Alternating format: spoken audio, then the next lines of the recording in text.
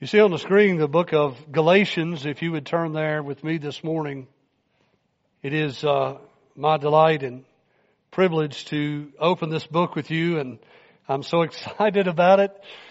As I read it this week, I started to bring you down my copy. I might show it to you next week, but I always print it out. I print out the whole book, and you can read this book relatively fast. 10 minutes, you'll have it read. Do that tonight when you go home. Read the whole book. I probably read it 10 times, I'd say, just kind of in a row.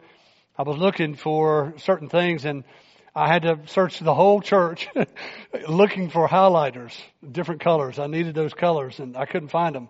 But as I began to study this and read it, just over and over, and I would mark words, and I'll tell you what some of them were as we go through, and I would mark these words, and I started to see these colors just reappearing over and over again. And it began to just well up in me what this book is about, and it's so beautiful. It's so wonderful. It is because it's the gospel.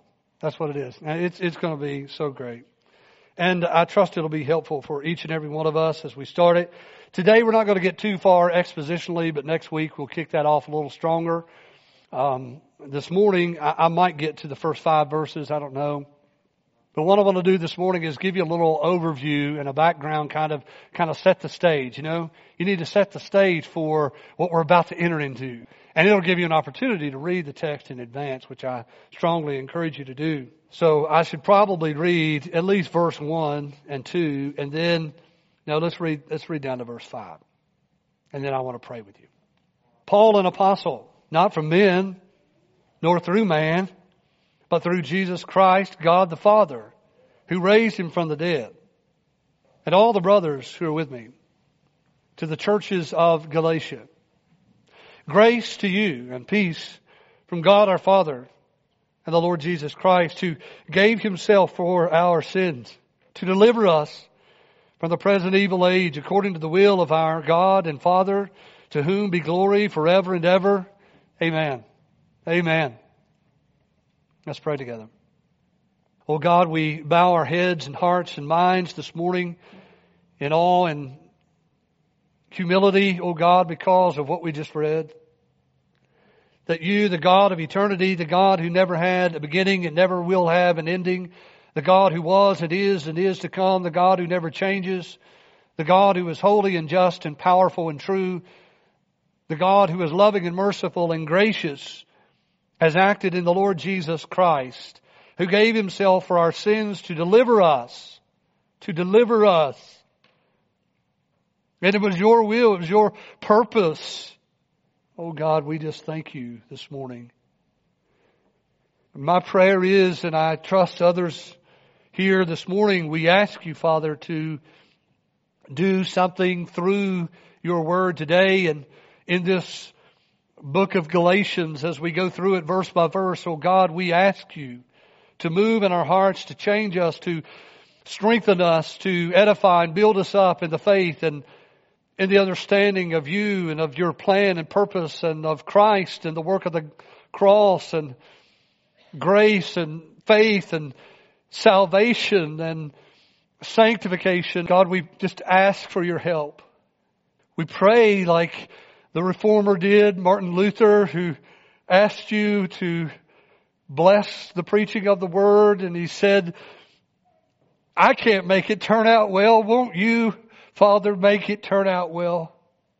Won't you, God, be pleased to take your word and save souls through the preaching of the book of Galatians and transform lives, hearts, and help us to understand what happened to us as Christians and help us to understand how to live as Christians to your honor and glory. For the good of this church and for the good of future generations and maybe nations around the world. So come, we pray, and bless your word. We ask in Jesus' name. Amen. The book of Galatians, as you can tell, is exciting to study. It's the first of Paul's letters that we have left. He might have wrote more than the 13 that we have to these Gentile churches, but we don't know that he did, and we don't have any record that he did. This is the oldest existing letter that we know of that the Apostle Paul wrote. It is, in the history of the church, this book is, just has a remarkable story and history. Not only, no doubt, to the churches who first received it, but to subsequent generations, even up to us today. And in times past, it has been remarkable. Pastor John MacArthur writes, the book of Galatians has been called the Magna Carta of spiritual liberty, the battle cry of the Reformation, and the Christian's declaration of independence. That's a lot to say about a book so small. 6 chapters, it's been broken up into the book of Galatians. Many church historians maintain that the foundation of the Reformation was laid based on the writings of the great reformer that I talked about to our father in prayer, Martin Luther, as he wrote his commentary on the book of Galatians. As he was given this opportunity to handle the Word and lecture on the Word, eventually he was handed that responsibility and began to preach in the town church, maybe above all other books, close to Romans, maybe even more than Romans. The book of Galatians, God used in this reformer's life and heart to radically transform him and to do an impact that, my friends, is simply incalculable today. You and I just can't imagine the benefit that we are receiving right now where you're sitting because of the Protestant Reformation that happened in the 16th century and even before. Martin Luther writes about this letter. He says, quote, "The epistle to the Galatians is my epistle." Now, when you talk about a book of the Bible like that, it means something to you. This is mine, he said. He says, "To it I am, as it were, in wedlock. Galatians is my Catherine." That's his wife's name. And it was out of Martin Luther's careful, submissive study to the Scripture, especially the book of Galatians, that Martin Luther discovered the true gospel. Rather, rediscovered it. It had been lost. Just think about that for a moment. For almost 1,000 years, the Roman Catholic Church had lost the gospel. Lost it. I should have put where his conversion. You need to read his conversion. So wonderful. It's just like mine and yours if you're born again. But he was talking about a careful, you know how he was born again? Through a careful study and look and study of the Scripture. He said, I was looking at that in Romans. He says, the just shall live by faith. Paul says that in Galatians too. The just shall live by faith. And he had been trying so hard to be accepted by God based on his personal performance. Are you doing that? Martin Luther would crawl on his hands and knees on the hard floors and up the hard stairs, and he would lay all night in the cold, and he would go without food, all just hoping God would accept him. Until looking at the Word of God, he says it was, as it were, the heavens opened up. And he saw for the first time with spiritual eyes, the just shall live by faith. And so, contrary to the 1,000-year-old Roman Catholic teaching of salvation by works, he was saved. And the Reformation in great force began with him. Let me turn now to a historical background for just a moment. Now, the name Galatia is derived from the Gauls, the Celts, who settled in Asia Minor. They had been kind of plundering for centuries the Greek and Roman empires, and they finally kind of settled, and they became Roman ruled. And under Roman rule, the original region of Galatia was made part of a larger province. So if you turn to the back of your Bible, you can probably find, say, a map of Paul's first missionary journey. If you go back there and you could you could see it. And it would show you these places on the map. And it's kind of cool to go back there and look at it, and you'll see that region that's marked Galatia. Well, that happened because there was an ethnic group. This particular ethnic group lived there for so long and had such an abiding presence and impact upon that region that it eventually became a Roman province, a larger province by the same name. That is modern day Turkey. So if you look at a map today, a modern day map, you'll see that very location of Turkey, and you'll be able to see that part of Central Asia Minor. It encompassed an area of about 250 miles north to south and 175 miles east to west. One of the interesting things about it, this took place, by the way, in the first century. So this is relatively new happenings for the writing of the book and the history of the people and that region there. It's relatively fresh, even for Paul, that this region would be a Roman province called now by that same name, Galatia. In Paul's day then, this area had both a ethnic, geographical, and political geographical referent to it. So you have the ethnic Galatians that kind of settled there, and then this larger province that became known by the same name that Paul actually lived and was close to that. Just in passing, I think about it. If you go back to that map again, you can see that Paul was from Tarsus, which is just south. So if you look on the map, the one I'm looking at has it horizontal here in Galatians, and then down to the right, just a little piece, you'll see Tarsus there, where Paul himself originates from.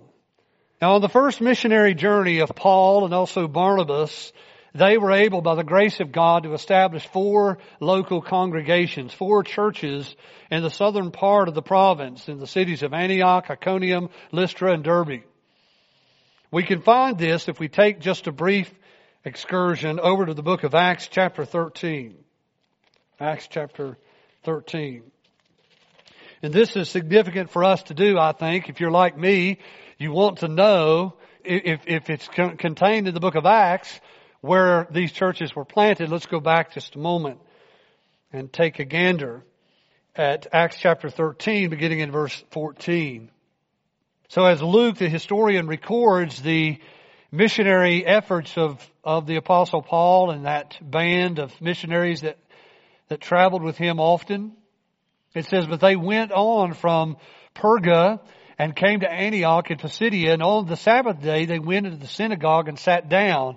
After the reading from the law and the prophets, the rulers of the synagogue sent a message to them saying, brothers, if you have any word of encouragement for the people, say it. So Paul stood up and motioning with his hand said, men of Israel, and you who fear God, listen. The God of this people Israel chose our fathers and made the people great during their stay in the land of Egypt, and with uplifted arm he led them out of it. And for about 40 years he put up with them. I love that. That's funny. He put up with them in the wilderness. And after destroying 7 nations in the land of Canaan, he gave them their land as an inheritance. And this took about 450 years. And after that, he gave them judges until Samuel the prophet. Then they asked for a king, and God gave them Saul, the son of Kish, a man from the tribe of Benjamin, for 40 years. And then he had removed him and raised up David to be king, of whom he testified and said, I have found in David the son of Jesse a man after my heart, who will do all my will. Of this man's offspring, God has brought to Israel a Savior, Jesus. Now let's just stop right there and realize, if you're wondering about the way that I'm preaching this message, it's exactly, in essence, the way that Paul preached this message. He took them back into the history of the people of God and brought them right up to Jesus Christ. He says, Jesus, as he promised, verse 24, before his coming, John had proclaimed a baptism of repentance to all the people of Israel. And as John was finishing his course, he said, what do you suppose that I am? I am not he. No, but behold, after me one is coming, the sandals of whose feet I am not worthy to untie. Brothers, sons of the family of Abraham, and those among you who fear God, to us has been sent the message of this salvation for those who live in Jerusalem and their rulers, because they did not recognize him or understand the utterances of the prophets, which they read every Sabbath, fulfilled them by condemning him. In other words, the people who read about the prophecies of the Messiah every Sabbath were the ones that fulfilled the scriptures that put Jesus Christ to death. And though they found in him no guilt worthy of death, they asked Pilate to have him executed. And when they had carried out all that was written of him, they took him down from the tree and laid him in a tomb. But God raised him from the dead. And for many days he appeared to those who had come up with him from Galilee to Jerusalem, who are now his witnesses to the people. And we bring you the good news that what God promised to the fathers, this he has fulfilled to us their children by raising Jesus. As also it is written in the second Psalm, you are my son. Today I have begotten you. And as for the fact that he raised him from the dead, no more to return to corruption, he has spoken in this way, I will give you the holy and sure blessings of David. Therefore, he says also in another Psalm, you will not let your Holy One see corruption. For David, after he had served the purpose of God in his own generation, fell asleep and was laid with the fathers and saw corruption. But he whom God raised up did not see corruption. Let it be known to you, therefore, brothers, that through this man forgiveness of sins is proclaimed to you, and by him everyone who believes is, read that word, freed from everything from which you could not be freed by the what? Law of Moses. Very significant in what he's preaching and the book of Galatians. Beware, therefore, lest what is said in the prophets should come about. Look, you scoffers, be astounded and perish, for I am doing a work in your days, a work that you will not believe, even if one tells it to you. As they went out, the people begged that these things might be told them the next Sabbath. And after the meeting of the synagogue broke up, many Jews and devout converts to Judaism followed Paul and Barnabas, who, as they spoke with them, urged them to continue in the grace of God. The next Sabbath, almost the whole city gathered to hear the word of the Lord. But when the Jews, another significant group of people, saw the crowds, they were filled with jealousy and began to contradict what was spoken by Paul, reviling him. In the book of Galatians, this is exactly what we're going to find. The people attack the gospel and they attack the man. They attack the apostle Paul. And Paul and Barnabas spoke out boldly, saying, it was necessary that the word of God be spoken first to you, since you thrust it aside and judge yourselves unworthy of eternal life. Behold, we are turning to the Gentiles. For so the Lord has commanded us, saying, I've made you a light for the Gentiles, that you may bring salvation to the ends of the earth. And when the Gentiles heard this, they began rejoicing and glorifying the word of the Lord. And as many as were appointed to eternal life believed. And the word of the Lord was spreading throughout the whole region. But the Jews incited the devout women of high standing and the leading men of the city. That's who you get, right? If you want to stir up a controversy, if you want to get a gossip fest going, you start with the leading women and, what does it say? The leading men of the city. Stirred up persecution against Paul and Barnabas, drove them out of their district, but they shook off the dust from their feet against them and went to Iconium. And you can look on the map, see how close it is. And the disciples were filled with joy and with the Holy Spirit. Now, at Iconium, they entered together into the Jewish synagogue, spoke in such a way that a great number both of Jews and Greeks believed.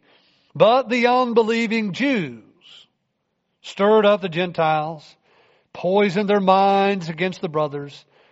So they remained a long time, speaking boldly for the Lord, who bore witness to the word of his grace, granting signs and wonders to be done by their hands. But the people of the city were divided.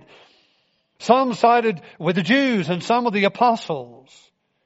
When an attempt was made by both Gentiles and Jews with their rulers to mistreat them and to stone them, they learned of it and fled to Lystra and Derbe, cities of Lycaonia, and to the surrounding country, and there they continued to preach the gospel. Now at Lystra there was a man sitting who could not use his feet. He was a cripple from birth and had never walked. He listened to Paul speaking, and Paul, looking intently at him and seeing that he had faith to be made well, said in a loud voice, "Stand upright on your feet." And he sprang up and began walking. And when the crowd saw what Paul had done, they lifted up their voices, saying in Lycaonian, "The gods have come down to us in the likeness of men." Barnabas they called Zeus, and Paul Hermes, because he was the chief speaker. And the priest of Zeus, whose temple was at the entrance of the city, brought oxen and garlands to the gates and wanted to offer sacrifice with the crowds. But when the apostles, Barnabas and Paul, heard of it, they tore their garments and rushed out into the crowd, crying out, "Men, why are you doing these things? We are only men of like nature with you, and we bring you good news, that you should turn from these vain things to a living God who made the heavens and the earth and the sea and all that is in them. In past generations, He allowed all the nations to walk in their own ways, yet He did not leave Himself without a witness, for He did good by giving you rains from heaven and fruitful seasons, satisfying your hearts with food and gladness. Even with these words, they scarcely restrained the people from offering sacrifice to them. But look who comes." But the Jews came from Antioch and Iconium, having persuaded the crowds. They stoned Paul and dragged him out of the city, supposing that he was dead. But when the disciples gathered about him, he rose up and entered the city. And on the next day, he went on with Barnabas to Derbe. When they had preached the gospel to that city and had made many disciples, they returned to Lystra and Iconium and to Antioch, strengthening the souls of the disciples, encouraging them to continue in the faith, and saying that through many tribulations we must enter the kingdom of God. And when they had appointed elders for them in every church, with prayer and fasting, they committed them to the Lord in whom they had believed. And they passed through Pisidia and came to Pamphylia. And when they had spoken the word in Perga, they went down to Attila, and from there they sailed to Antioch. And all of these, beloved, all of these are churches in the province of Galatia. So you have a multitude of believers that in this very circumstance comes to faith in Jesus Christ and become followers of Jesus. And they apparently became sort of a regional body of believers, because this is the only book, the book of Galatians, that Paul actually addresses to more than one congregation like this. To the churches of Galatia, this province of Galatia. Now it doesn't say which one of these churches or which of these churches that he's writing this letter to. It's one of the great mysteries of studying this book. But it seems to me very plausible that it would be the very churches that we just read about.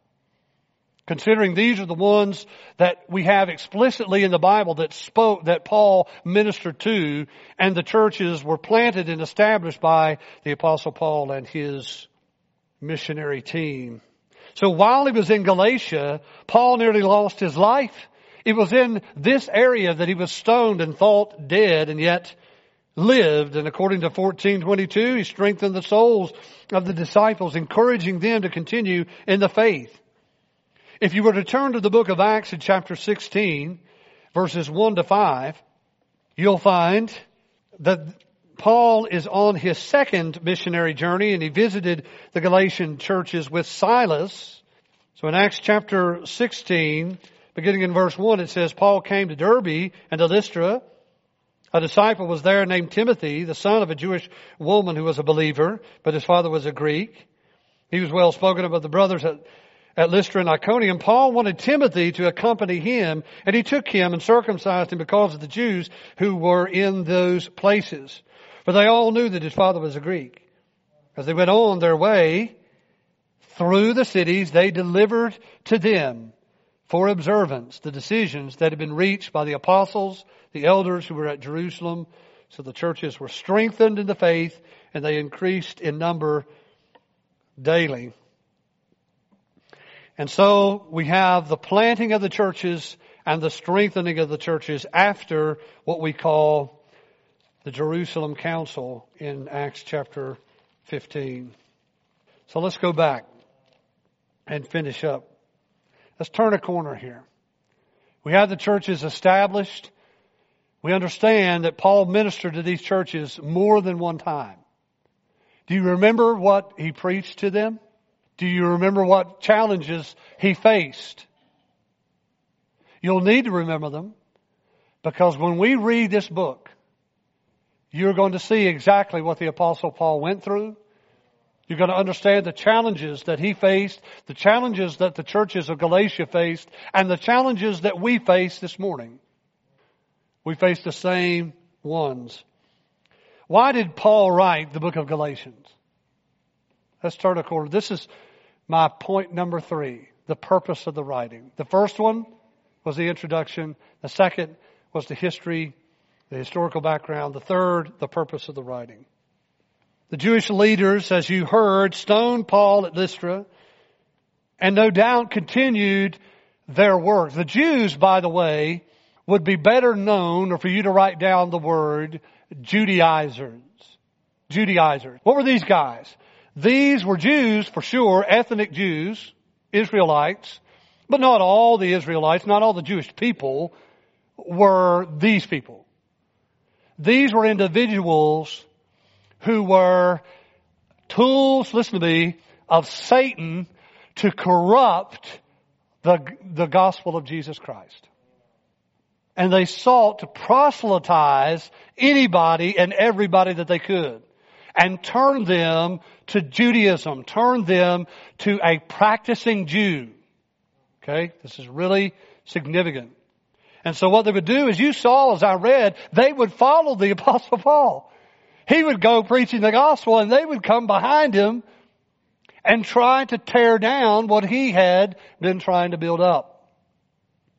And they were relentless enemies of the gospel and tools of Satan to sow confusion and discord in those and many other infant churches. They were causing confusion in the churches and they were seriously distorting the gospel of Christ. Look at Galatians 1:8. Galatians chapter 1 and verse 8. The apostle says, "But even if we or an angel from heaven should preach to you another gospel contrary to the one we preach to you, let him be accursed." Let him be accursed. They were preaching another gospel that Paul says is not really another gospel. It's not good news at all. And it was corrupting the minds of many. What was the teaching? I want to give it to you in brief here this morning, and we'll think about it later as well. What they did was they taught the Gentiles who were coming to faith in Jesus Christ that they must become Jews by circumcision before they could become Christians, and that all Christians, whether they were Jewish or Gentile alike, were righteous before God only if they remained bound under the Mosaic law. I probably need to shorten that up for you. The Judaizers, in essence, taught the Gentiles, non-Jewish people, that in order for them to be saved, justified, and in order for them to be accepted by God, they must come under the law of Moses and remain in submission and obedience to the law that God gave to the people of Israel through Moses. You need to let that hit you. You must personally perform the work of the law in order to be saved and justified in the sight of God. Look in chapter 2, verses 3 to 5. Galatians 2:3. "But even Titus, who was with me," this is the first time you find it where he talks about this, "was not forced to become" what? Circumcised. Circumcision, though he was a Greek, yet because of false brothers secretly brought in, there they are, who slipped in to spy out read that word. Freedom. How many times do you think that word's in this book? It's in there. The word free or freedom is in there at least, let me see, 7, 8, 9, 10, 11, at least 11 times. Free or freedom. They slipped in the spirit of freedom that we had in where? In Christ Jesus. So that they might bring us into what? Slavery. To them we did not yield in submission for even a moment, so that the truth of the what? So that the truth of the gospel might be preserved for you. You could go on, verse 11. But when Cephas came to Antioch, I opposed him to his face. Why? The apostle Peter? You mean you're going to stand up to him? Why? Because he stood condemned. For before men came from James, he was eating with the Gentiles. But when they came, he drew back and separated himself, fearing the circumcision party. And the rest of the Jews acted hypocritically along with them, so that even Barnabas was led astray by their hypocrisy. But when I saw that their conduct was not in step with the truth of the what? Of the gospel, I said to Cephas before them all, if you, though a Jew, act like a Gentile and not like a Jew, how can you force the Gentiles to live like Jews? And I could go on.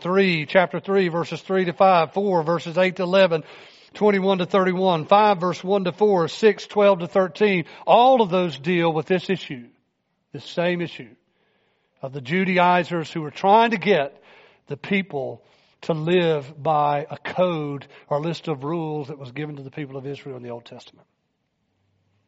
So Paul reminds them in chapter 1 verse 9, as we have said before, so I say again now, the apostle reminds the believers, if any man is preaching to you another gospel contrary to that which you've heard and received, let him be accursed. The false teachers attacked Paul himself, not only his message, but what he said, but him himself, seeking to undercut his authority as an apostle. Now the reason that that's significant is because chapter 1 and 2 is primarily taken up with Paul's personal defense of his apostolic authority in the church. So if you want an outline of the book, I can tell you really quickly, it's only 3 parts. It's personal, it is doctrinal, and then it is practical. Paul does this all the time. His letters start with theology. Often this one starts with this problem in the church, and then his personal defense of his apostolic authority. And then he turns to a doctrinal section because, listen to me, theology drives your life. What you believe drives what you do as an individual Christian and as a church.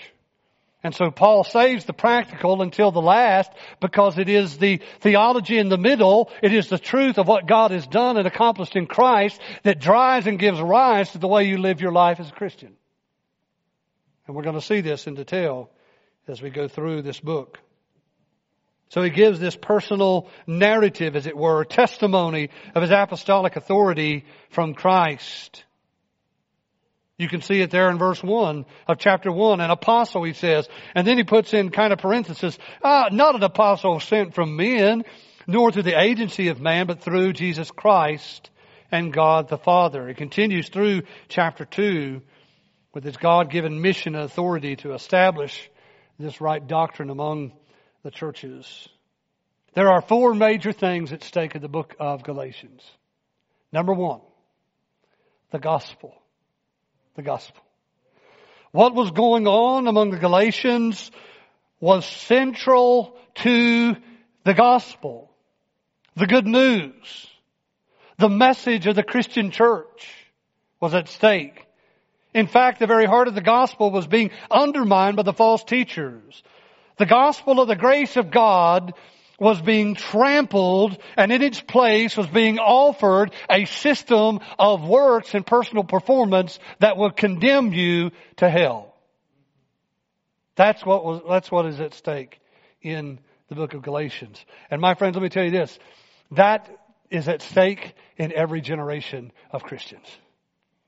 The gospel. By the way, we just went through that series on the church. Who does Paul say is ultimately responsible for making sure these false teachers get out of the pulpit? The elders? The leaders? The church? You know, did you catch that?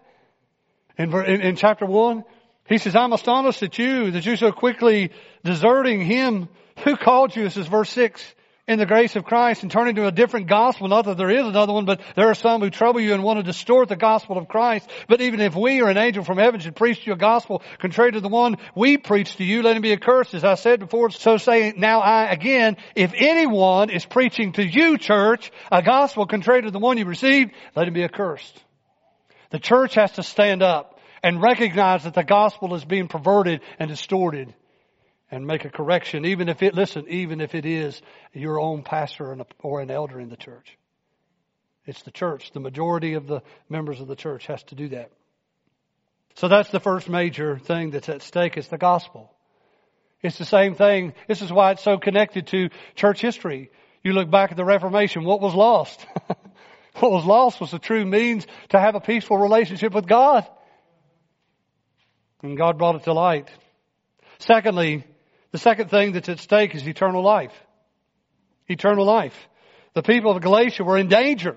They were in eternal danger if they were seeking to establish and maintain a relationship with God through submission and obedience to the law of Moses. They were in danger of eternal damnation. Eternal life is at stake. Listen, when the gospel is at stake, eternal life is at stake. And that means, listen, souls are at stake.